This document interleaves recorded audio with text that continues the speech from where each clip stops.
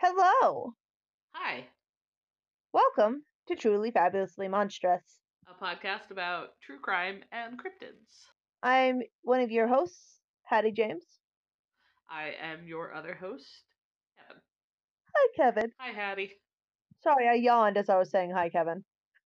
It's okay. Oh, see, you said that. That's gonna make me yawn in like 5 seconds. I'm sorry. And now all of our listeners are yawning. Oh god. And now I'm yawning again. This is what happens when we record at night. Oh, God. When else are we going to record? Good point.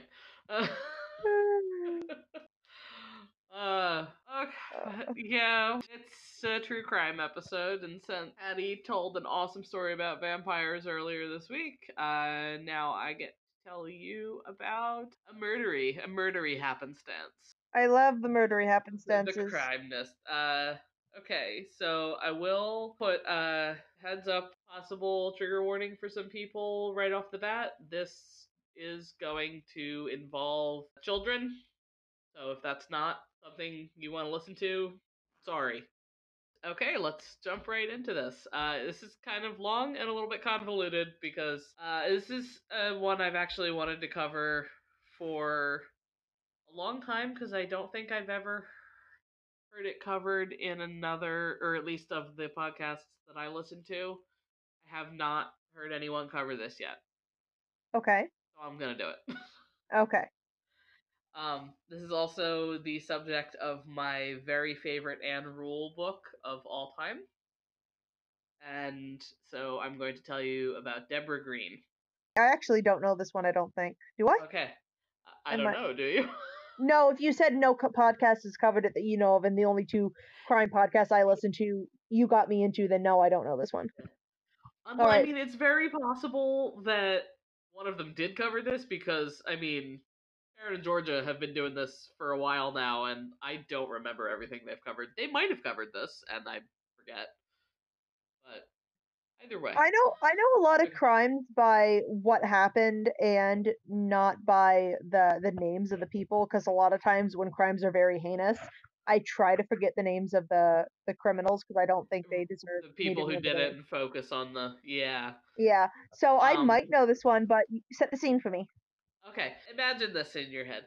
It's 1995. It's just outside Kansas City, Missouri. You're a young child and you're asleep in your bed. Okay. Your two siblings are each asleep in their own respective rooms, and you're all starting to feel the stress of watching your parents go through a very stressful divorce, but you feel safe knowing that your mother is somewhere in the house. Okay. And then you wake up and you see your room is filling with smoke. And Oh there's a no. fire in your house, and this fire is already out of control. You crawl to your bedroom door. You try to call your siblings, but the smoke is too thick to really get any purchase on where they are. So you close your door, and you use the phone in your room to call 911, and then you climb out of your bedroom window onto the roof of the garage. And as you're on the roof of your burning house, you can see your mother in the grass below you, and she's calling out to you to jump to her. So you manage to land safely on the ground. You both run to your neighbor's house, and the fire department arrives and they begin to work. And then you learn the worst news you've ever received, that your brother and sister did not make it out of the house. Oh no. But both of your parents are safe, and you are safe, and the rest of your family is drawing together to help you heal from this terrible tragedy. And then you learn that one of your parents is not who you thought they were. No. So let's back up a few decades and set the Okay. scene of a couple named Joan Purdy and Bob Jones. They were high school sweethearts from a Midwestern town, and they married young. Joan was 18, Bob was 17. Joan was a brilliant student who obtained a scholarship in the late 1940s to attend Stevens College in Columbia, Missouri, which is a prestigious women's college. Okay. But despite entering Stevens College as a freshman, she felt out of place among the other students were wealthy and they sported the latest fashions, and she was attending on a partial scholarship, and she also had to work part-time to make up the cost difference.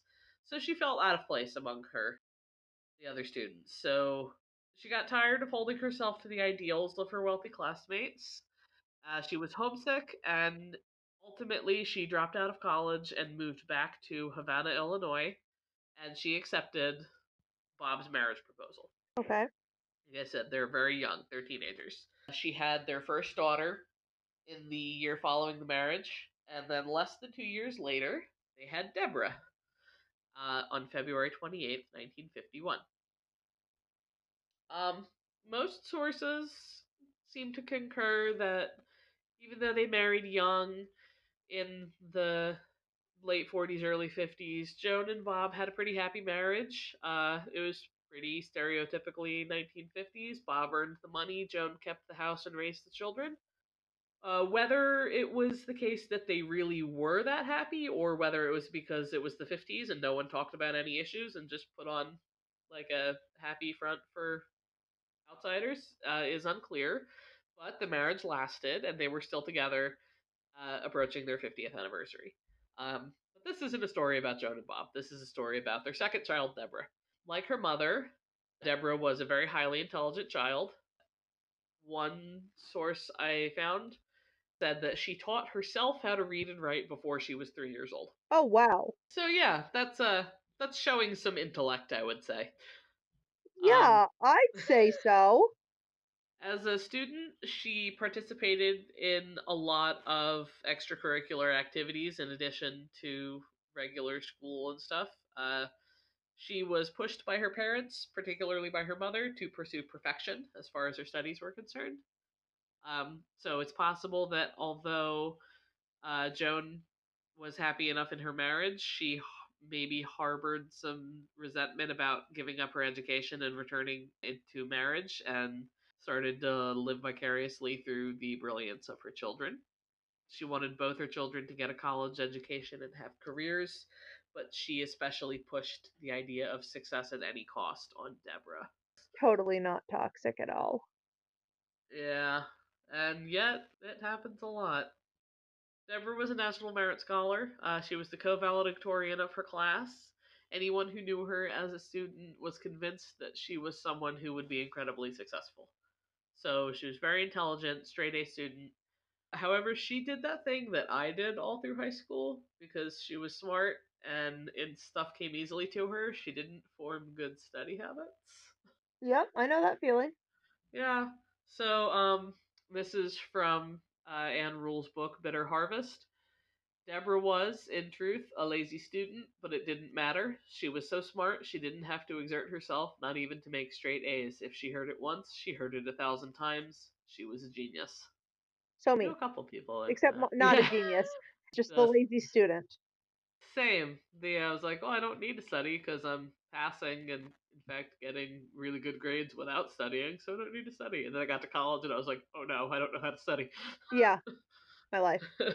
After high school in the fall of 1969, she attended the University of Illinois and she majored in chemistry, and she graduated in 1972. While she was at the University of Illinois, she met Dwayne Green, who was an engineer, and she dated him throughout her undergrad. From there, she attended medical school at the University of Kansas School of Medicine, choosing emergency medicine as her specialty. And after her graduation in 1975, she began a residency in the Truman Medical Center emergency room in Kansas City, Missouri. During her time at the University of Kansas, Deborah and Dwayne got married. They lived together in Missouri during Deborah's residency, but in 1978 they had separated and gotten an amicable divorce, citing basic incompatibility as the reason for their separation. Okay. And this is when she met Michael Farrar, who was a student in his final year of medical school. Michael was captivated by Deborah's intelligence and general passion, while Deborah found Michael to be a stable and dependable, grounded individual. So, not long after Deborah and Dwayne's divorce, Deborah married Michael Farrar in May of 1979. I have a feeling this doesn't end well. You would be Okay. correct. We'll get there. Okay. After their marriage and after Michael finished medical school, The couple moved to Ohio, where Michael had been accepted for an internal medicine residency at the University of Cincinnati. In Cincinnati, Deborah went into practice at a Jewish hospital in Cincinnati, and I did look it up, and that's just the name of the hospital is Jewish Hospital. Creative. So, yeah. She was an emergency physician, but she wasn't really satisfied with this career path, so she switched specialties and began a second residency in internal medicine. And as such, she ended up in the same program as her husband at the University of That's always a Cincinnati. good So they're idea. both doing residencies and Yeah, yeah. Now it's the 1980s, and the Ferrars are established in Cincinnati, Ohio. Deborah suffers from several medical issues, including she had surgery for an infection in her wrist. She suffered from migraines and insomnia. Okay. Despite these issues, they conceived their first child, Timothy. He was born in January of 1982. Deborah took 6 weeks of maternity leave, then returned to her fellowship in hematology and oncology at the University of Cincinnati. Okay. 2 years later, they had their second child, Kate, and again, Deborah returned to her studies after a very brief maternity Now, leave. was it brief because she was a work like she wanted to get back to work, or was it brief because, maternity leave laws? I don't know. None of the sources I was looking at specified one way or the other, but just based on the personality she had, I would say it was the former, like she just wanted to get back to Okay. work. But like I said, none of the sources really specified one way or the other. The way you worded it just sounded very much you probably got it from your sources and sounded very like skewed against her. So I'm just like, was it like, oh my God, this terrible woman didn't even want to stay with her newborn kid, or was it like the state did not protect her and give her the paid leave to do so? Because like Vermont currently right now, while they're trying to put laws into place to make maternity leave better, right now in Vermont, women are only guaranteed 6 weeks of unpaid maternity leave. I mean, if I had to guess, I would say it was probably a combination of the two because, like I said, she's doing a fellowship in two different specialties, and I know I would be like, I love you, child, but also I'm spending a lot of money to get this fellowship here and I Yeah. need to focus. Like I said, it's what attracted Michael to her. She was very passionate. She was very, like, gung ho, let's do this, let's get Okay. stuff done. So by 1985, she had finished her fellowship and went into private practice in hematology and oncology. And Michael was finishing his final year of a cardiology fellowship. At the end of Michael's fellowship, they both joined established medical practices in Kansas City, Missouri, and moved back to Missouri. After about a year back in Kansas City, Deborah started her own private practice, which was pretty successful. Made a lot of money, was a prosperous oncology specialist. Now is 1988, and she takes more time off for maternity leave when they had their third Okay. child, Kelly. She was born in December of 1988.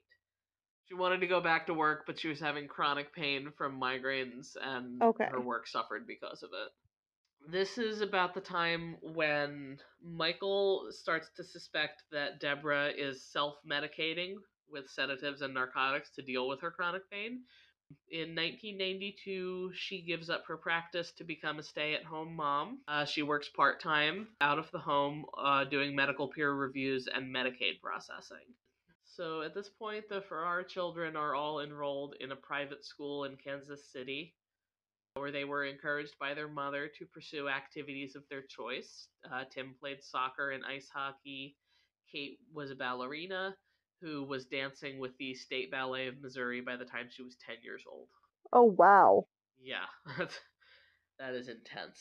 And I grew up taking dance classes, and my sister does professional dance, and ballet, especially, is on another level of intense. Yeah. That's the Yeah. one where like you have to like practically mutilate your feet in order to be good at it, right? If you're dancing on point, yeah. Yeah. Oh boy, it's like, oh, what's that? I no longer have toenails. That's fun. All of the children seem to have inherited their mother's propensity for intense talent and intelligence at a young age, and Deborah seemed to continue her own mother's practice of placing emphasis on perfection of talent. She always accompanied her children to their activities. She took on the role of sideline supportive parents, and some of the other parents of the other children saw her as a super supportive mom, but then others felt that she drove her children too hard and put them down when their efforts yielded less than perfection. So you have witnesses on both sides. Some say they're like, yeah, she's just being a supportive mom. All the parents get real excited and intense about stuff. And then there's other parents that are like, she's a little too intense sometimes. And it makes us feel weird. During this time, Michael was working long hours in his medical practice to support the family, as well as to avoid what was definitely starting to become a toxic marriage. So let's talk about what Deborah and Michael's marriage was like. Now, this is all coming from interviews mainly with Michael after the fact, but also some interviews with Deborah and interviews with people outside of the marriage who just their observations. In later interviews, Michael admitted that his marriage to Deborah was never ideal. They were drawn together because he was enthralled by her intelligence and passion, while she was attracted to his calmness and stability. However, after the initial attraction period was over, Michael began to see that Deborah's passionate nature frequently came out in the form of explosive bouts of rage. According to Michael, she did not seem to have strong coping skills, or really any of the coping skills that many adults develop in order to deal with like challenging times of their lives. Her reaction to inconveniences was sometimes driven to self harm or to break Oh things. no. Oh Yeah, no. regardless of whether she was in private or around others. Like around others, like it was because there's one thing when you're like mentally ill and you like behind closed doors let it out. There's another thing when you do it in front of others. Yeah. From the interviews I saw and was reading, it sounded like she was perfectly willing to just start at least like throwing and breaking things just in front of other people. I don't know if she actually did harm herself in front of other people, but she threatened to. Okay. Yeah. And in fact, by the early 1990s, Michael started working long hours away from home in order to just avoid arguments with Deborah that were becoming more and more frequent. And also, he did this to avoid what he perceived to be Deborah's shortcomings as a homemaker. Rude. Yeah, it gets a little bit chauvinistic in some parts. He said that Deborah was chronically untidy to the point of hoarding, and she wasn't a very good cook, apparently. I bet he wasn't no frickin' master chef. Probably not. Yeah, unfortunately, a lot of this stuff we get is mainly from his perspective because he's the one giving all the interviews. Okay. Deborah often accused Michael of spending the time he was spending outside of the house at the office. She accused him of having extramarital affairs. Okay. And okay, when they fought, Deborah would often respond by treating the children as stand-in therapists Oh and no. telling them what she perceived their father was doing or had done wrong. That's not okay. It's not, and it's really gonna warp the kids' perception of their father to match that of their mother. If she's the one essentially raising them and she's who they see all the time, that's gonna twist their perceptions to match what she's telling them. The older two, Tim and Kate, began to resent and act out against Michael. Kelly was pretty young at this time, so she might not have reached that point yet where she was old enough to act out against him. But Deborah did place this burden especially hard on Tim, who was the oldest, and all three of the children began to disobey their father and defend their mother pretty ardently. But Tim and Michael eventually got to the point where they had physical Oh altercations. no. So, yeah, that's not good. And this is early to mid 90s. Tim is preteen, early teen years, like he's starting to go through puberty, so that's also gonna be making stuff real unhappy. Oh yeah. So now we're in 1994. By January of 1994, Michael had grown pretty I would assume they had both gotten pretty disheartened in the marriage, but this is the point where Michael first asks Deborah for a divorce. Deborah responded to this very explosively by shouting and throwing things, but eventually agreed to a trial separation. And Michael moved out of the family home into an apartment, but he remained in contact with Deborah and shared informal custody of the Okay. children. Now, once the pressure of living in the same house was gone, their relationship seemed to improve a little bit, to the point where they began to attempt reconciliation. One of the biggest strains on their marriage had hinged on the idea that, despite being a stay at home parent, Deborah made no attempt to organize or clean the house. So, in their attempt at reconciliation, they decided that maybe a bigger house could remove some of the strain. Sure. Yes, bigger house with opportunities to hoard more things. Yes, makes perfect sense. Totally. That goes against everything Marie Kondo has taught me. Bigger house with more opportunity, more space to hoard things, and more surface area that needs cleaning Yep. for the hoarder who doesn't clean, allegedly. Yep. After about 4 months of separation, Michael and Deborah put a bid on a 6-bedroom home in Prairie Village, Kansas, but backed out before the sale was finalized. Maybe one of them got that same line of thought of, maybe a bigger house isn't necessarily the answer.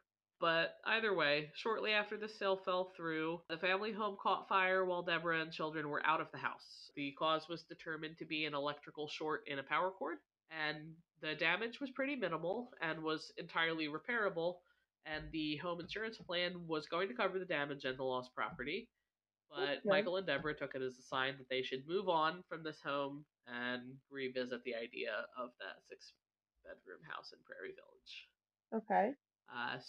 So Deborah and the children moved into the apartment with Michael while the purchase of Prairie Village house was renegotiated. Okay, so now they've reconciled and moved into a larger house, and both of them declared that they would put forth effort to avoid issues that caused friction before the separation. Deborah tried to focus on being a more efficient homemaker. Michael vowed to shorten his work hours so he could spend more time with the family. These improvements lasted several months, but by the end of 1994, both parties had reverted back to old habits. Who would have guessed? Yeah, which is gonna happen if you're just kind of gonna gloss over surface issues and not address like the core issues that, like my sister says, therapy for Yeah, if everybody. you don't go to therapy to work out your issues, then what? Exactly. You don't even have to have issues to go to therapy. Like, it just helps to be able to talk to somebody who has an objective perspective and is not in the relationship. Yeah. And can sit there and go, I see, I see, I see. You're both being stupid. Yeah. So by the end of 1994, they reverted back to old habits. The marriage, again, was in trouble. However, Michael was afraid of another confrontation with Deborah, and he didn't want to cause a family upset before they had a chance to take a family trip that they had planned for that summer, organized through the children's school to Peru in June of 1995. So he decided to wait until after the trip before readdressing the issue of divorce.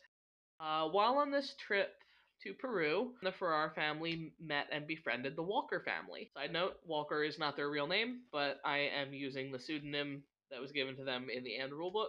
So Celeste Walker was a registered nurse, her husband was an anesthesiologist, and they also had an unhappy marriage. Not that they were having any issues with fighting. Her husband was dealing with clinical depression, and this was starting to take a toll on both his physical and mental health and their marriage in general, because he was dealing with it, but well, this is the 90s. It was still very popular for a lot of people, especially men, to be like, is that depression? Don't know her. Yeah. Nope. Manly, man up. Yeah. Push feelings down. No feelings. So that was starting to take a toll on their marriage. So shortly after this trip returned home from Peru, Michael Farrar and Celeste Walker began to have an affair. Oh no. So he wasn't having an affair before when she was accusing him of having an affair, but he is now. Rude. Yeah. That doesn't solve anything. What's that? That doesn't solve anything. It doesn't solve anything, it just makes things worse. In July of 1995, Michael again asked Deborah for a divorce. Deborah again responded very explosively, angrily telling the children that their father was abandoning them. You don't do that. No one's in the right. In later interviews, it came out that Deborah was especially upset at the possibility that a divorce would disqualify the children from debutante events in the future, such as the Bells of the American Royal. You know, some high class societies be like that. Yep. Now, this time they actually started to go forward with divorce proceedings. Okay. However, despite the divorce proceedings, initially, Michael did not move out of the family home this time. Not I guess kind of hoping to keep some semblance of his relationship with his kids. He wanted to stick around for them, just to let them know that no, I'm not abandoning you. He was also concerned that uh, Deborah, despite never before being a heavy drinker, was suddenly like starting to binge drink. oh no. And not only was she starting to binge drink, she was starting to binge drink while she was supervising the kids. That's not okay. It's not okay for anyone involved. No. And although Deborah continued to act as the stay at home parent, like she took the children to and from school and after school activities, she tended to spend her evenings at home drinking to the point of total loss of what little inhibitions she had before, and especially in front of the children, yelling, swearing, generally denigrating their father. Sometimes she even would drink to the point of like total blackout That's unconsciousness. not okay. There was one occasion when the kids found Deborah unresponsive and called their father at work, but by the time he arrived home, she was gone. They couldn't find her, and they eventually found her hiding in the basement. Um, Alcohol be like that okay. sometimes. Make you do stupid things. Especially depending on what kind of alcohol you're drinking. Yep.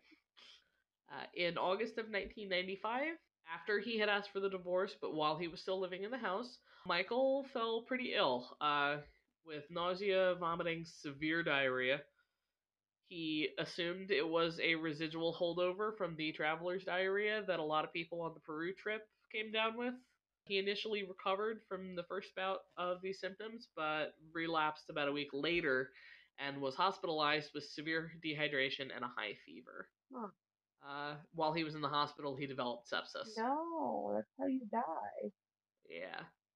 Yeah, sepsis bad. It was later identified specifically as Streptococcus viridans due to leakage through damaged digestive tissue from the severe diarrhea. Uh, They were not able to isolate the initial cause of the gastrointestinal illness itself. They were only they were treating the symptoms, but they didn't know what was okay. causing it. It was severe, it was life-threatening, but he eventually recovered and was released from the hospital in late August. Okay, so he's released from the hospital, he's back home the first night, and that night after dinner, he relapsed again into the vomiting and the diarrhea and was rushed back to the hospital. So he's in the Oh, hospital for about a week. He's released from the hospital in early September. He gets home, suffers a relapse again, back to the hospital. you being So, poisoned? well, the doctors are still going on the assumption that this illness was related to the Peru trip, and they've Okay. narrowed down the possible causes to typhoid fever, tropical sprue, or gluten sensitive enteropathy, but Okay. none of these symptoms perfectly fitted Okay. his whatever it was he had. But he did notice that each time he returned home, he became ill almost immediately. So at this point, he's speculating that it's due to returning to a source of stress, like the dissolving marriage, or maybe it was the change from the hospital diet, like bland food, returning to normal food. Uh, his girlfriend Celeste suspected another source. She thought Deborah was poisoning him. I agree with her. I agree with Celeste. I also agree with Celeste. Initially, though, Michael was like, that's stupid. Why would my wife, who I'm cheating on and divorcing, poison me? Why would she do that? That's a dumb idea. I'm a doctor. I'm smart. Dumb people. So this whole time, Deborah was helping nurse Michael back to health during the times when he was bouncing between the hospital and the Oh, house. she was one of those people. Yeah, she was also continuing to drink a lot. And she was beginning to claim to be contemplating suicide, as well as very loudly voicing her hatred of Celeste, who she knew Michael was having an affair with. And she was telling the kids that loudly and often. You don't do that. Oh, you don't. Well, you don't. She does. A lot. Most people wouldn't do that. Most people should not do that. No. Okay, so late September. He's back at the house. Michael finds some seed packets in Deborah's purse containing Hemlock? castor beans. Castor beans? That's worse than hemlock. It sure is. He also found a copy of an anonymous letter, and I have anonymous in quotes. It was a letter that he had received earlier in the month that was urging him not to divorce Deborah because it would make the community look bad. Oh, It was clearly written by Deborah. Jesus. Yeah. Jesus. He also found empty vials of potassium chloride. No! Was she not even trying to hide it? So yeah, he was snooping around the house, and in her purse he found castor beans, a copy of an anonymous letter that wasn't so anonymous, that was telling him he shouldn't divorce Deborah, and he also found empty vials of potassium chloride. Why did she think she could hide that? I don't know. I I think maybe she has that thing where like she's really smart and she thinks she's like super smarter than everyone else and that everyone else is stupid and she doesn't have to cover her tracks very well, or I don't know, Oh, maybe she okay. just was assuming he wasn't going to go through her purse. Okay. But either way, he found these things. He took them out of her purse and he hid them. He didn't confront her right away about them. Okay.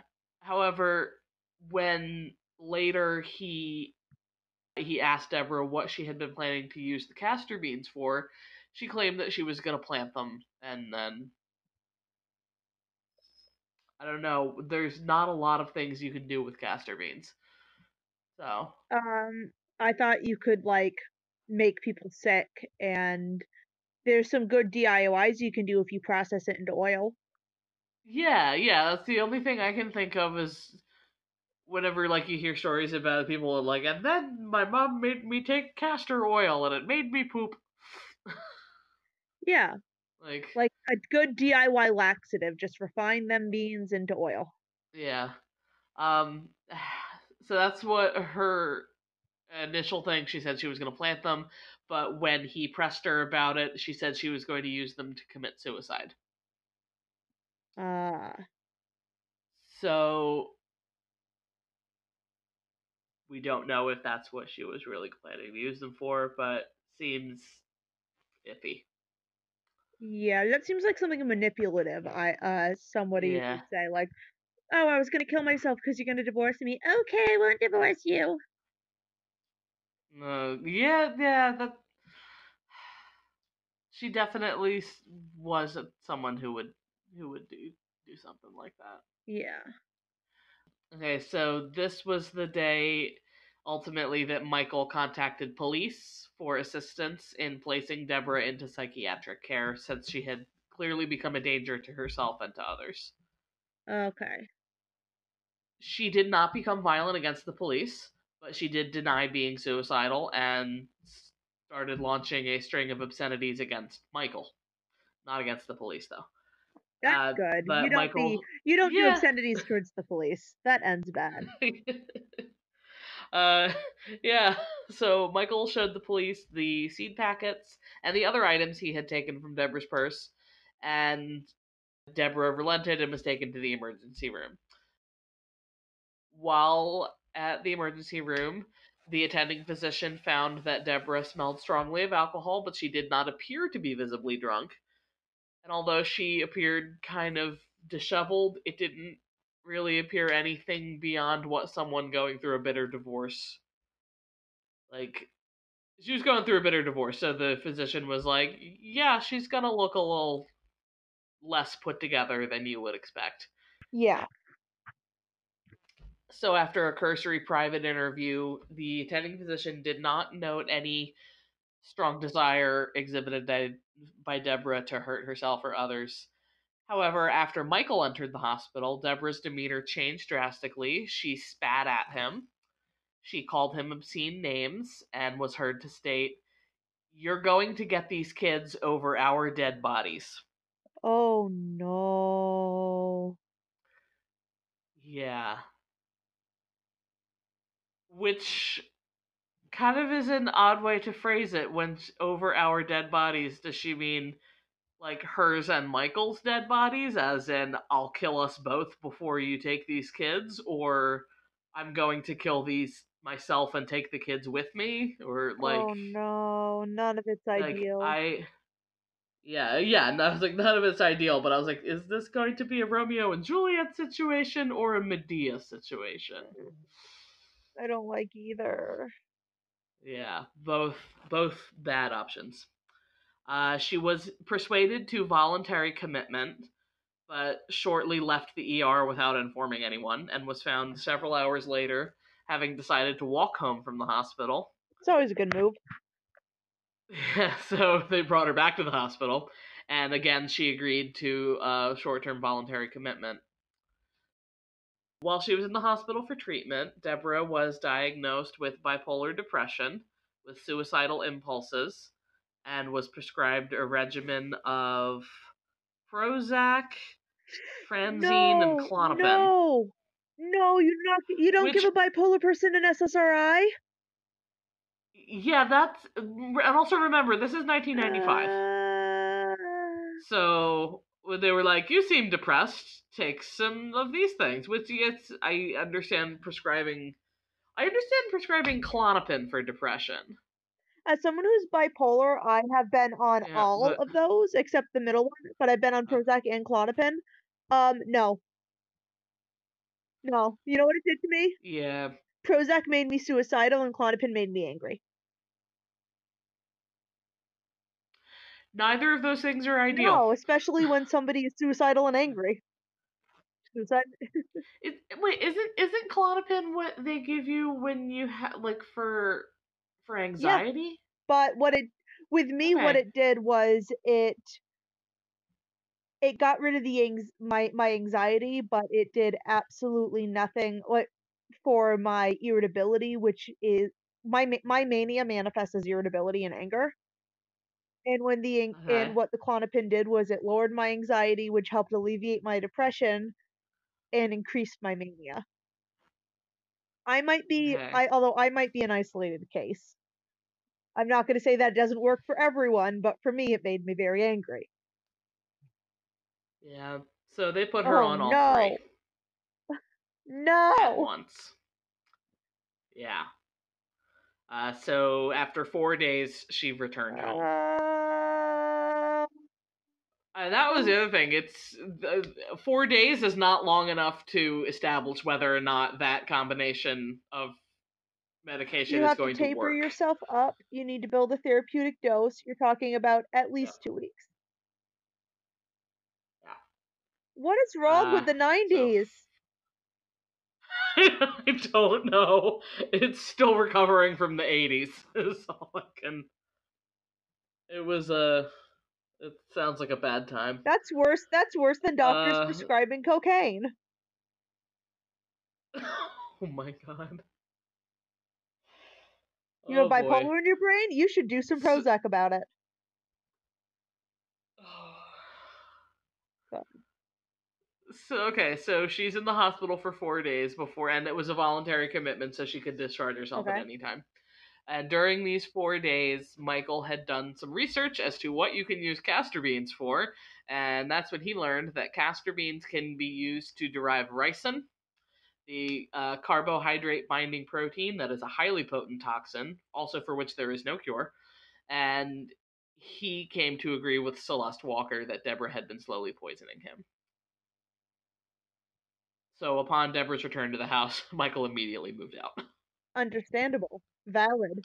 So, A yeah, valid good call, Michael. response. Yeah, also, I'd what took you say so please long? tell me he took the kids with him, but you, in the beginning of this, kind of spoiled that he did not take the kids with him. Yeah. And also, once again, this was the middle of the 90s, so he probably would not have even Well, gotten that's still custody of the kids. 2019, but I'm not getting into that politics. Yeah. Uh, so in the following few months, Michael fell into a routine of getting reestablished at his job at the hospital, spending time with his children, and spending time with his girlfriend. And during this time, he also attempted to maintain a civil, if not fragile, relationship with Deborah. However, he suspected that she was starting to fall back into her habits of binge drinking during the day when she was supposed to be caring for the children, which, while not ideal before, is now going to be worse since she's on 3 very strong medications that you should definitely not be mixing with Agreed. alcohol. So on October 23rd, Michael had taken the day off from work. He spent the afternoon with Celeste, and then he picked up Tim and Kelly for Tim's hockey game, while Deborah took Okay. Kate to ballet class. All of them arrived back at the house by 9 p.m., where Deborah and the children got ready for dinner, and Michael left to take Celeste to dinner. Okay. During the evening, he also had several phone conversations with Deborah, each of escalating levels of confrontation, in which Michael voiced his concerns regarding Deborah's drinking, as well as his suspicion that she had poisoned him. Why he would bring that up on the phone, I am unsure. Because he was scared to bring it up, probably in person, given the fact that every time he mentioned anything to her, she got violent and spit in his face and threw things at him. True. During the most explosive moment of the conversation, he told Deborah that if she continued her out of control behavior, he would alert social services to step in and she would lose custody of the children. And they hung up on each other. Michael returned to his evening with Celeste, and Deborah returned to her evening with the children. Okay. The next phone call that Michael receives at his apartment was from the neighbor next door to the family home, telling him that the house with his children and his wife was on fire. Oh no. He And rushed now we know what over. happened. Yeah, he rushed over and arrived to find Deborah and Kate outside of the house as the firefighters arrived. So let's talk about the fire itself. Okay. It's the early morning of October 24th, very early morning. Like it's about 12:30 a.m. Okay. Police were alerted of a problem by a 911 call that originated from inside the house, although the caller did not say anything before they hung up. But this was the 90s landlines, they could pinpoint where the call originated. So a police cruiser was dispatched to the house and arrived and discovered that the house was on fire. So fire trucks were then dispatched at 12:27 a.m. and the fire was classified as a 2-alarm fire. Also, brief side note, I had absolutely no idea what that meant, despite having heard the terms like 1, 2, and 3 alarm fire multiple times in my life, and I'm an adult person. So, so of course, while I was looking stuff up for this episode, I opened up a new Wikipedia tab and looked it up. 1, 2, and 3 alarm fires are categories of fires indicating the level of response by local authorities, and the term multiple alarm is a quick way to indicate that a fire is severe and difficult to contain. The initial dispatch is referred to as the first alarm. Subsequent alarms are calls for additional units to be dispatched either because the fire has grown and additional resources are needed, or that the incident is persisting long enough that the original firefighters on the scene need relief. So thank you, Wikipedia. So the first firefighters to arrive on the scene discovered Deborah and 10-year-old Kate, the middle child, safely outside of the house, both in their pajamas. Kate had managed to climb out of her bedroom window onto the roof of the garage, where she saw her mother already outside below her and jumped to safety. Kate alerted the firefighters to the fact that 6-year-old Kelly and 13-year-old Tim were still inside and implored the rescue workers to help them. At least 2 firefighters, probably more, attempted to enter the house to search for Tim and Kelly, but by this point the fire had permeated to most of the building and they could only access a very small portion of the ground level before the structure became entirely unsafe. Oh my god. So, yeah. By the time the fire was brought under control, the house was almost completely destroyed. Only the garage and a small part of the front stonework was intact. The bodies of Tim and Kelly were not recovered until later in the morning because the authorities weren't able to search the wreckage of the house immediately because they had to wait until what was left had cooled down enough and long enough that any like lingering smoldery patches were no longer in danger of reigniting. Okay. Yeah, Kelly had died in her bed, likely due to smoke inhalation. I'm hoping that she died in her sleep because anything else is just too heartbreaking. I mean, the whole thing is heartbreaking, but I take the smallest amount of comfort in the notion that she didn't know what was happening. Okay. Tim was found on the ground floor near the kitchen. At first, fire investigators assumed he had died trying to escape, but it would later be determined following the discovery of pieces of his bed frame surrounding him and the examination of what was left of the floor slash ceiling structure that he also died in or near his bedroom, and that the burning of the floor from the heat below in the kitchen caused the floor to collapse underneath him.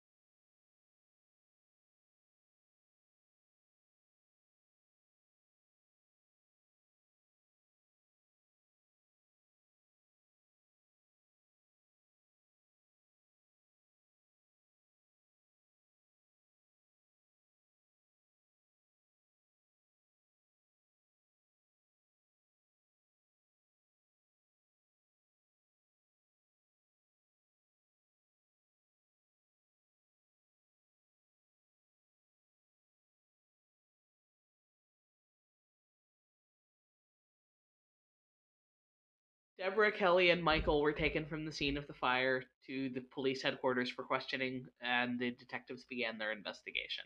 Okay. So, Deborah and Michael were each taken into separate rooms for questioning, as was Kate, who was accompanied by Michael's parents. So she wasn't just being questioned she wasn't just an unaccompanied minor being questioned by police. She had her grandparents there. Yeah, I'm fairly certain that's illegal. Yeah, questioning a 10-year-old without their parents is generally frowned upon. Let's see. According to Deborah, this is Deborah's account of the fire. She had 1 or 2 drinks after dinner with the children and then retired to her bedroom. She left her bedroom once during the night to speak to Tim, who was in the kitchen between 10 and 11 in the evening before he went to bed. Kelly and Kate had gone to bed earlier in the evening, each taking one of the family dogs with them. Oh no, there were dogs? I forgot that there were dogs until I just got to this part in my notes. No! It's worse than the kids! Yeah, it was a bad time. Oh, she's a monster! Yep. She says that she fell asleep around 11:30 after speaking with Michael on the phone. She told the police that she and Michael were in the process of divorcing and that the children were upset about the idea of their parents divorcing, as most kids are, Yes, they but are. that she was not upset about it and, in fact, was looking forward to a new chapter in her life. Who said this? This is Deborah talking. Oh, so she's like, oh, the kids are upset, but I'm not.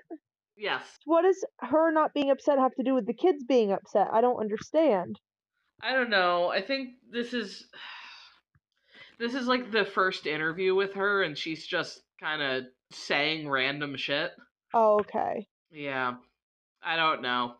She then says that she woke up after midnight at the sound of the house's built in fire alarm and assumed that it was a false alarm caused by one of the dogs triggering the burglar alarm. However, she tried to shut off the alarm from the control panel in her bedroom.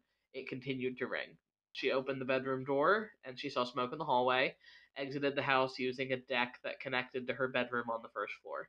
When she was on the deck, she says she heard Tim on the home's intercom system calling out to her and asking what he should do. She told police that she had told Tim to stay in the house and wait for firefighters to rescue him. No, that's not.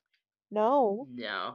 Especially since Tim and Kate's rooms were near each other in the house, and he probably also could have easily gotten out onto the roof of the garage, like Kate had. Oh, no. So she then knocked on a neighbor's door to ask them to call 911. And when she went back to the house, she found Kate, who had climbed through her window onto the top of the garage. She called Kate to jump down to her, and Kate landed safely on the ground in front of Deborah. During their interview with Deborah, the police noted that she appeared very calm and not under stress, even going so far as to describe her as talkative and cheerful. They also kept referring to Tim and Kelly in the past tense. Okay, that part's a little weird, but the first part goes back to the notion that you never know how someone's going to react to a tragedy. You never know what shock's going to look like in each person. Oh, exactly. But once again, this was in the early 90s when I think people were still kind of focused on that idea that there's only one appropriate reaction to a tragedy, and that's Absolute sadness. despair. And yeah, you're right. There is no proper way to grieve. Everyone's going to react differently. But I guess the detectives who were interviewing her were just kind of put off by the idea that she seemed, for someone that was just in a fire in a house, she was weirdly upbeat about it. And then there was the issue that she kept referring to Tim and Kelly in the past tense. I'm just thinking that Sherlock episode where he realized that the husband faked his death and the wife knew about it because she was referring to him in the past tense, because when someone dies, you go into denial, you don't refer to them in the past tense because your mind hasn't processed that they're gone yet. Right. But there was an instance in the interview when she was talking to the detectives and she was telling them about Tim talking to her through the house's intercom. She told the police, "He used to be my 13-year-old." That's weird. Yeah, I think that's the point when the detectives kind of started having that little like alarm in their head going off, like, oh, something is wrong here. That's just weird to say anyway. You never Right, say, oh, yeah, he it's used like, to be my 13-year-old son. No, he still is. He's just dead. He's just your dead son. That's a yeah. weird way to word things. I don't like that wording. Yeah, like the only time I would say that sentence is okay is like on his 14th birthday. This is Tim. He used to be my 13-year-old. He is now my 14-year-old. Like, that's the only time that sentence is okay. So they've been interviewing all of them for like a big chunk of the morning. It's now 5:30 a.m. and the detectives who've been examining the scene of the fire arrive at the station with the news that the bodies of Tim and Kelly have been found in the wreckage of the home. Deborah did exhibit sadness for a brief time before she flipped it around and became very angry, shouting at the interviewing detectives and blaming the firefighters for not doing enough to save her children, which I think that would be more the reaction they were expecting. So her talkative and cheerful manner was now one of hostility, and she began to verbally attack the investigators, calling their methods pathetic and accusing them of withholding from her the knowledge of Tim and Kelly's deaths in order to gain more information. So she thought that they knew that they were dead the whole time they've been interviewing her and were just not telling her about it, when in actuality, they only had just gotten When in that actuality, she had been referring to her children in the past tense as if they were dead all night anyways. Okay. Right, exactly. So she then demands to be the one to tell Michael about the fate of their children, stressing that she wanted to be the one to, quote, tell my husband our babies are dead. That's weird. Not surprisingly, the police denied this request. Yeah. They were like, interesting request. Gonna go with a hard no. So, okay, it's now 6:20 a.m. The police begin to interview Michael, beginning with the news that Tim and Kelly had not made it out of the house and that their bodies had been recovered. Oh, no. And during the course of Michael's interview, he relayed to the detectives all of the information that I've already told you about the previous fire in their old house, their marital difficulties, Deborah's personality changes as the years have passed, the family trip to Peru. He told them about his affair with Celeste. He told them about his prolonged mystery illness and the subsequent hospital stays, and he told them about his suspicion that Deborah had been poisoning him. And during this interview, the police noted that his behavior seemed much more, it corresponded much more to what they have like previously seen with parents dealing with the news of the loss of their children, visibly shaken, red eyes, trembling voice, emotionally So, upset. That's what they've seen in so other authentic. cases. Yeah. So and again, this is not to say there's any one correct way to deal with the loss of a loved one. We all know everyone reacts differently and expresses their grief in different ways. But it's just her referring to the children in the past tense before they even told her they were dead is just And just, very unsettling.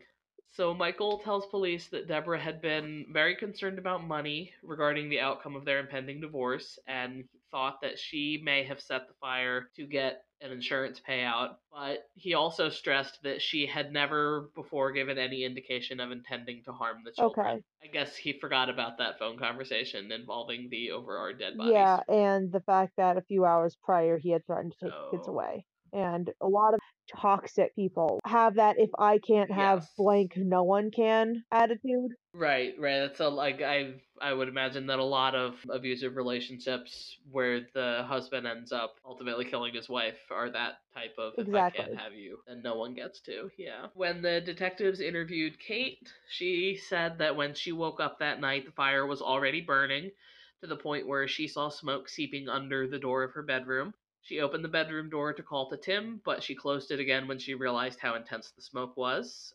She was the one who placed the 911 call that alerted the police from the phone in her bedroom. She crawled out of her window onto the roof of the garage where she saw her mother in the yard below. And after she jumped down to her mother, Deborah didn't manage to catch her, but Kate landed safely in the grass at her feet. The two of them moved away from the burning house just as Michael arrived. Kate admitted to detectives about her mother's binge drinking habit, but she also stressed that she loved and respected her mother and that all of the children had good relationships with her, but was angry at her father for Ah, leaving the family. And in the interview, she also was surprised to learn that Tim had not escaped the house by the same route she had by the bedroom window to the roof of the garage because, like I said, their bedrooms were close enough to each other that he easily could have done that. So, okay, after the three of them were finished being interviewed, Michael immediately filed for divorce. He also filed for custody of Kate, who had been taken in by Michael's parents after the interview, and they also had her while Michael and Deborah were still dealing with issues with the police. The court awarded temporary custody of Kate to Michael's parents due to Deborah's instability and also to Kate's okay. expressed anger with her father. So that was probably the best decision that was Yes. made in Kate's interest. Deborah was allowed supervised access to Kate during this time, while Michael's visits with Kate were Okay. not required to be supervised. The fire investigators began to search through the debris of the house for usable evidence in their quest to determine the origin and cause of the fire, and they very quickly ruled out common causes like electrical Okay. panels and faults and the furnaces. Due to how fast the fire spread and how intense it became in such a short amount of time, they pretty much immediately started looking Okay. for evidence of arson. They determined that although the basement of the home contained the furnaces for the house, and there was also evidence of two small separate fires occurring in the area in the That's basement. weird. These were not the point of origin. Yeah, it was like whoever was starting the fire like tried to start it in a couple other places and found like okay no this is not the right spot to start it. So like there were like Very singe clear patterns in trial like and error small patterns. areas in the basement. On the main floor and the second floor, what they did find was pour patterns, indicating that a flammable liquid had been poured in a trail that covered much of the ground floor, blocking off the stairway from the second floor to the ground floor, and covered the I don't majority of like the hallway that. on the second. And the traces of the accelerant trail stopped at the door of the master bedroom, but had soaked into the carpeting in the hallway leading to the I children's don't like it. bedrooms. They weren't able to prove the type of accelerant that was used, but they were able to rule out the can of gasoline that was kept in the shed, as this can was still present and Okay. untouched when they began their investigation. They were able to determine the amount of accelerant used, which was between 3 and 10 gallons. Are you kidding? So, no, that was a So like lot. It was a car tank full of gas. Yes. So, not surprisingly, they concluded that the fire was the result of arson. And on October 26th, the investigators called in a second task force to focus on a homicide investigation. On October 27th, the district attorney was informed that the investigation was now a criminal investigation. So they tested the clothing worn by both Michael and Deborah that night and took samples of hair from both of them. The assumption was that since there was so much accelerant used, there was a very high likelihood that whoever it was that set the fire would have received burns or singeing from like the fire flashing past the point of ignition. Yeah. Neither of their clothes showed traces of accelerant, and Michael's hair showed no singeing, but Deborah's hair, which had been cut twice between the time of the fire and the time the police took samples of hair, showed significant singeing. Wait. How? Can you tell me that just the timeline from the fire to the date they did this? Like how many weeks had passed? I'm pretty sure the fire was on October 25th. So this is 2 days later. And her hair was cut twice. Yes. This contradicted her statement that she had left the house after seeing smoke and had not come in contact with the fire, either on the deck outside her window or when calling Kate to jump down from the roof. And when they interviewed the neighbor said that when Deborah had knocked on their door, her hair had been wet. As if it caught on fire and she doused it in water. Yes. Okay. And since her clothes didn't have evidence of accelerant on them, it's most likely that after she poured the accelerant but before she lit the fire, she changed her clothes. So, sketchy. Yes. When Michael told them about his illness and the possibility that he had been poisoned with ricin, the investigators looked into the origin of where the castor beans came from, and this was back in September that he had turned these beans over to them. Yep. They tracked down the store that had sold that particular packet of castor beans, and they interviewed the store clerk.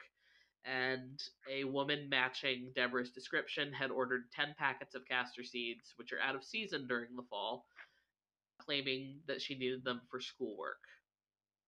This clerk would also later identify Deborah in a photo lineup. So in November of 1995, Michael undergoes surgery to treat an aneurysm that was believed to have been caused by the ricin poisoning. And before the surgery, he submitted blood samples to the crime lab to be tested for ricin antibodies. Okay. Okay, so on November 22nd, 1995, Deborah Green was arrested in Kansas City, Missouri.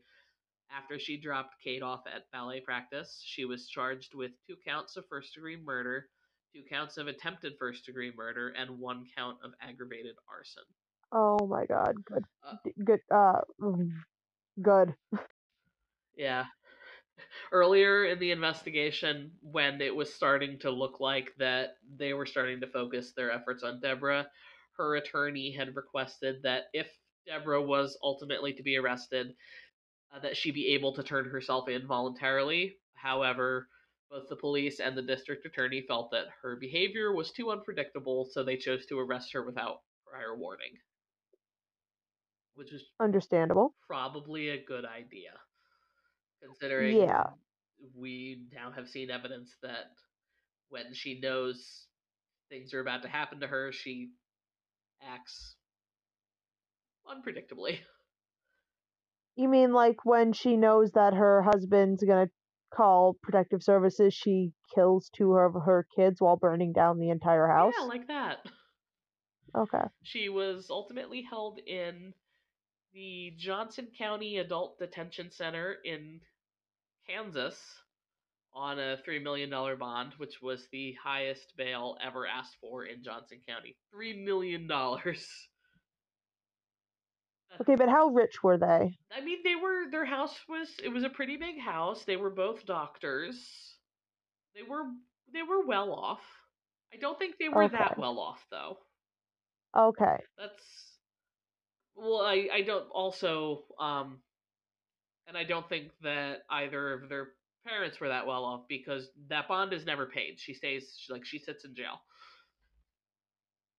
Okay. During the pretrial hearing, witnesses for the state testified as to the fact that the police had been called to the home on previous occasions, like when Deborah was briefly committed.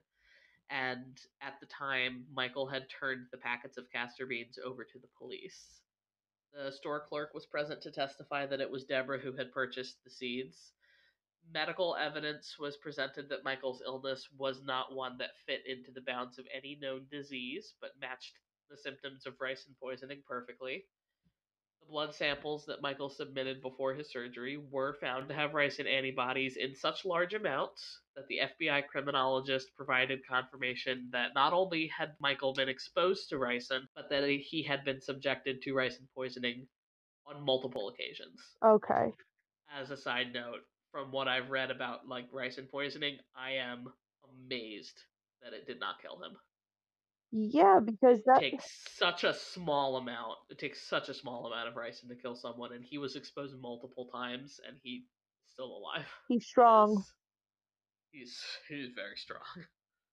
And now that song's stuck in my head again from the last time we did a true crime episode. The 6 feet tall and super strong. Super strong.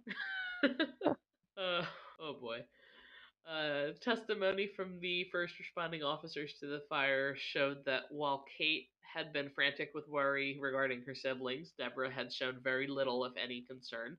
But again, it is entirely possible that the medication that she was on probably would reduce displays of emotion. Oh yeah, not Prozac.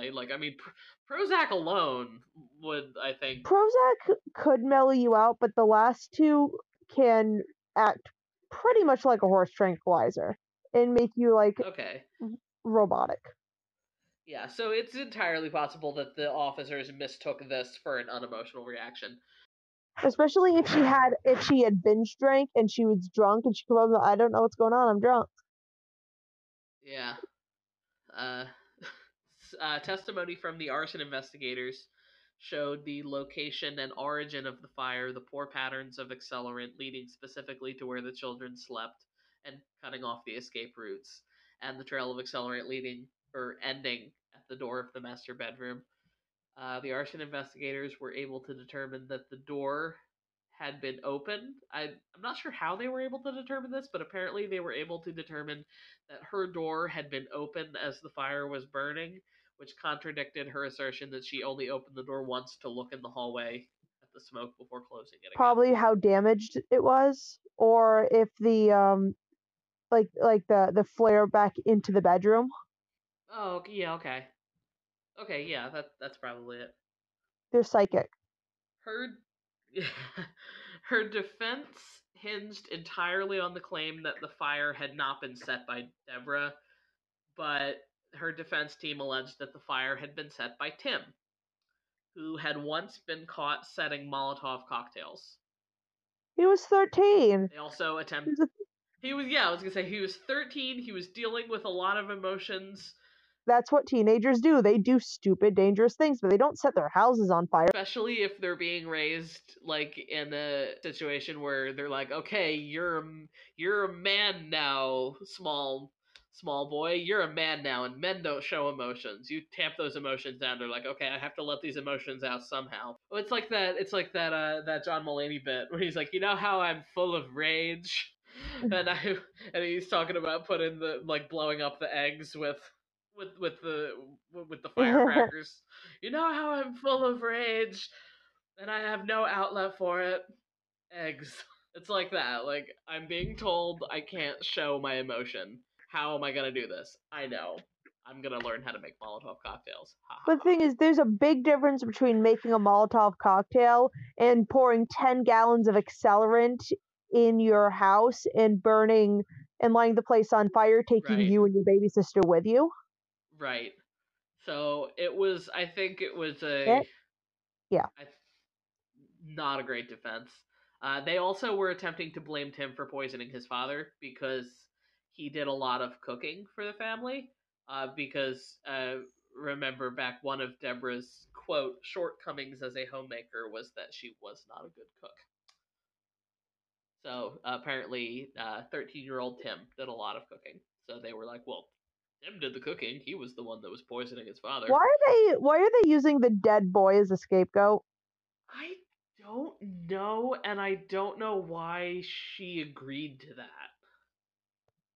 I don't. Now that I think about it, though, she might talk about that in the Anne Rule book, which I should reread. It is my favorite one, but I could not get a hold of it before I was taking my notes for this episode because the only copy in my library is checked out. Every time I want to check out a book for this podcast, it's already checked out. My life. But there were several witnesses for the defense that testified that as a younger child, Tim had a fascination with fire and had once been caught burning some grass in the neighbor's yard. But like you said, a lot of children are fascinated by fire. Yes. As soon as you tell a kid, like, don't play with matches, it's dangerous, they're like, nothing consumes my being more than wanting to find some matches because you told me not to. Yeah. Okay, so the judge presiding over this hearing, this was, like I said, this was the pretrial hearing that they're seeing all this evidence. The judge presiding over the hearing ruled that probable cause had been shown to hold Deborah Green for trial, so her arraignment was set for February of 1996 with a projected trial date for the summer. And since this crime involved more than one victim, the prosecution planned to request the death penalty when the case went to trial. Okay. This resulted in a string of legal maneuverings on both sides in the late winter of 1995 and the spring of 1996. Defense attorneys requested that cameras be barred from Deborah's trial. This request was rejected. Deborah was judged by a court-appointed psychologist to be competent to stand trial. She was denied a reduction in bail, so that $3 million was still standing. And the presiding judge ruled that Deborah would stand trial once for all charges rather than be tried separately on each charge. Okay. Her defense team began its own investigation at this point to disprove the state witnesses' testimony that identified the fire cause as arson. What this investigation ultimately found was that not only was accelerant used to stoke the fire's intensity, but that Deborah's bathrobe had been on the floor of the master bathroom with a burn pattern that indicated she had been wearing it when one of those unconnected fires in the basement had been set. How could they prove that? From the burn patterns on it, I guess. Okay. I don't understand, but sure, Jan. But so her defense was like, we'll start our own investigation, and ended up uncovering more evidence that's going to get used against her. So, oops. So she's confronted with this evidence, which was found by her own defense team. This is when she acknowledged that she was the one who set the fire that destroyed her home and caused the death of 2 of her children. So at this point, she agrees to place an Alford plea of no contest. And once again, I opened up a new tab in Wikipedia because I did not know what an Alford plea was. So, for any of our listeners who don't know, an Alford plea, which is also called a Kennedy plea in West Virginia, is a guilty plea in criminal court in which a defendant in a criminal case does not admit to the criminal act and asserts innocence. And entering an Alford plea, the defendant admits that the evidence presented by the prosecution would likely persuade a judge or a jury to find the defendant guilty beyond a reasonable doubt. So it's like I still am claiming innocence, but there's too much evidence, and I would likely be convicted. So on April 17th, 1996, Deborah appears in court to plead no contest to 5 charges, 2 accounts of capital murder, 1 count of arson, and 2 counts of attempted first-degree murder. In exchange for avoiding the death penalty, the no contest plea called for Deborah Green to accept a prison sentence of a minimum of 40 years without the possibility of parole. Arguably better than the death penalty. Yes. After listening to a reading of the prosecution's case against her, Deborah then read a statement to the court in which she said that she understood that the state had substantial evidence that she had caused her children's deaths, and that although her attorneys were prepared to provide evidence that she had not been in control of herself at the time of her children's deaths, she was choosing not to contest the state's evidence in hope that the end of the case would allow her family to begin to heal. In a press conference afterwards, her defense counsel told reporters she is accepting responsibility, but I don't think she ever intended to kill her children. Okay. That's Yeah. I don't know I don't know. I would say if she hadn't intended to kill her children, why did she pour accelerant leading up to their With bedroom doors and and in blocking front all of the this? escape routes. Yeah, that's my And issue why with would she that. do this right after I'm So still stuck on the fact that she did this hours after her husband said, if you don't get your act together, I'm calling CPS. right, exactly. So she was formally sentenced on May 30th of 1996 to 2 concurrent 40-year prison sentences, minus the 191 days she had Oh, already been in thank prison. goodness the 191 days were taken off. I mean, that shaves down that 6 months shaves that 80 that 80-year sentence off so well. Yeah. She'll definitely get out of jail now. So she's serving her sentence at the Topeka Correctional Facility, and her earliest possible release date is November 21st, 2035. After her sentencing, Deborah continued to maintain that her recollection of the night of the fire was limited. She wrote a letter to Kate claiming that she had taken more than the recommended dose of her medications that night. Don't know if that's true, but if it is true, that plus the amount of alcohol she consumed, I can easily see that taking a toll on Like maybe she your went into a memory of fugue things. state. Possibly. Yeah. She wrote similar letters to Michael, and she sometimes claimed that she had no recollection of the night, but sometimes she also claimed that she was completely innocent of arson. In the letters where she claims her innocence, she states her suspicion that Michael's mistress Celeste had been the one who set the fire, and reiterated her claim that Tim had been the one poisoning Michael. Ugh. She'll, yeah, so it's Don't weird. hurt So a child. I would say pick a claim and stick with it. Don't be like, I don't remember. I did it, but I don't remember it. I did it, but I don't remember it. However, maybe your I'm girlfriend did just it. very upset about the fact that she not only killed her son, but she then is blaming her son for his death. Like, Right. It's not. It's. I mean, none of it's okay, but that's especially. I think if I'm remembering the first time I read the Anne Rule book, like that was a point of contention with a lot of people. Like that was a very controversial, uh, like position to take for her defense team. Like they got a lot of I flack from a see lot of why. people about that. That does not surprise me in the least. Yeah.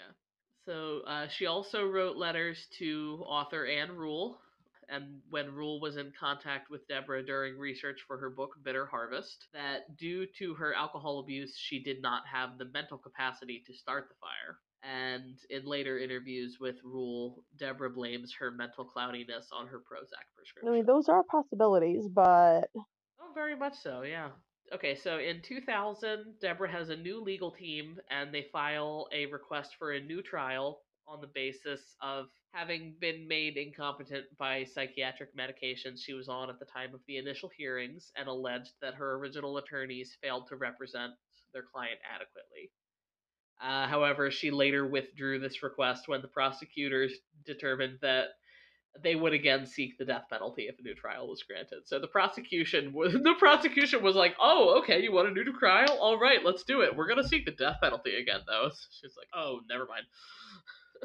Jesus. And then in 2004, the Kansas Supreme Court ruled that the state's death penalty was unconstitutional, and so she again files a request for a new trial based on the claim of manifest injustice, claiming that new scientific techniques invalidated the evidence the fire was caused by arson. This request was denied in Okay. February of 2005. So, although Deborah has not granted any interview regarding her mental state, There have been many attempts to classify her pathology based on interviews she gave with the police and her lawyers and the psychiatrists who determined her competency to stand trial.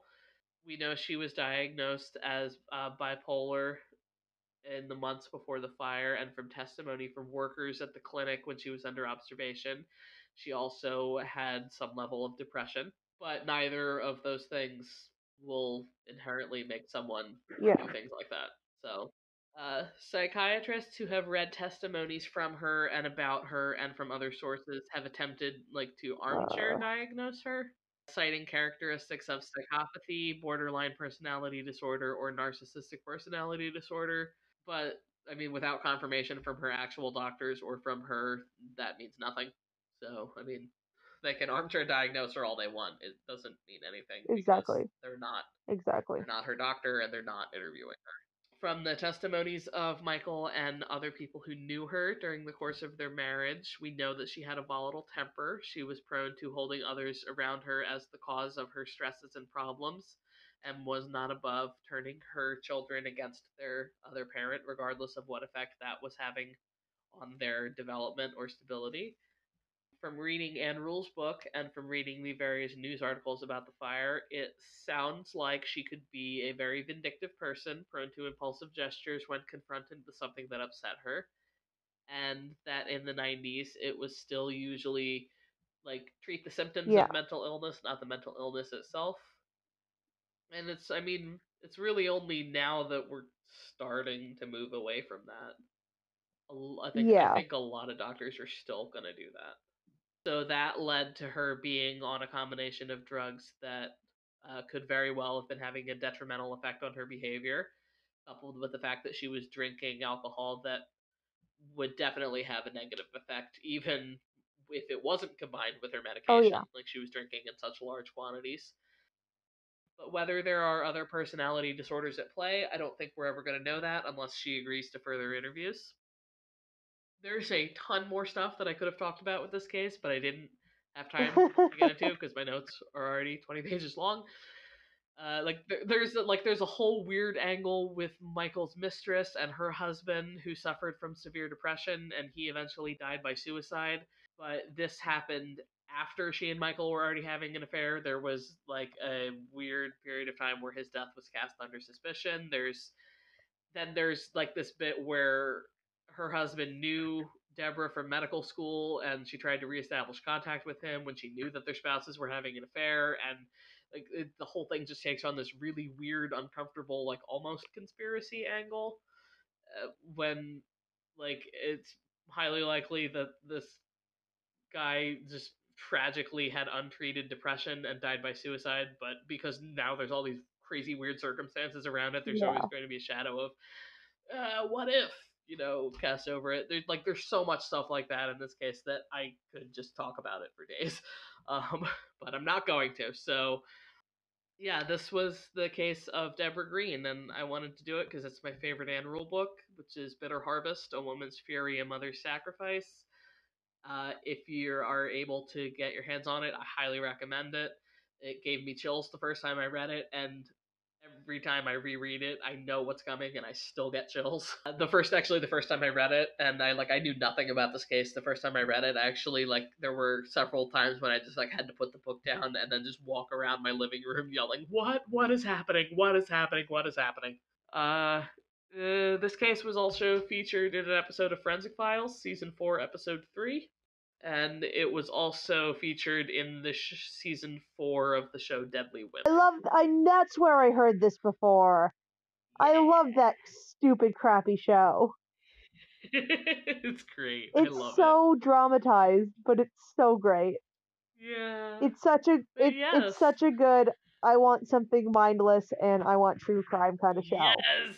Yes. I love it so much. Oh, gosh. But yeah, so that's the case of Deborah Green. It's a bummer. Sorry.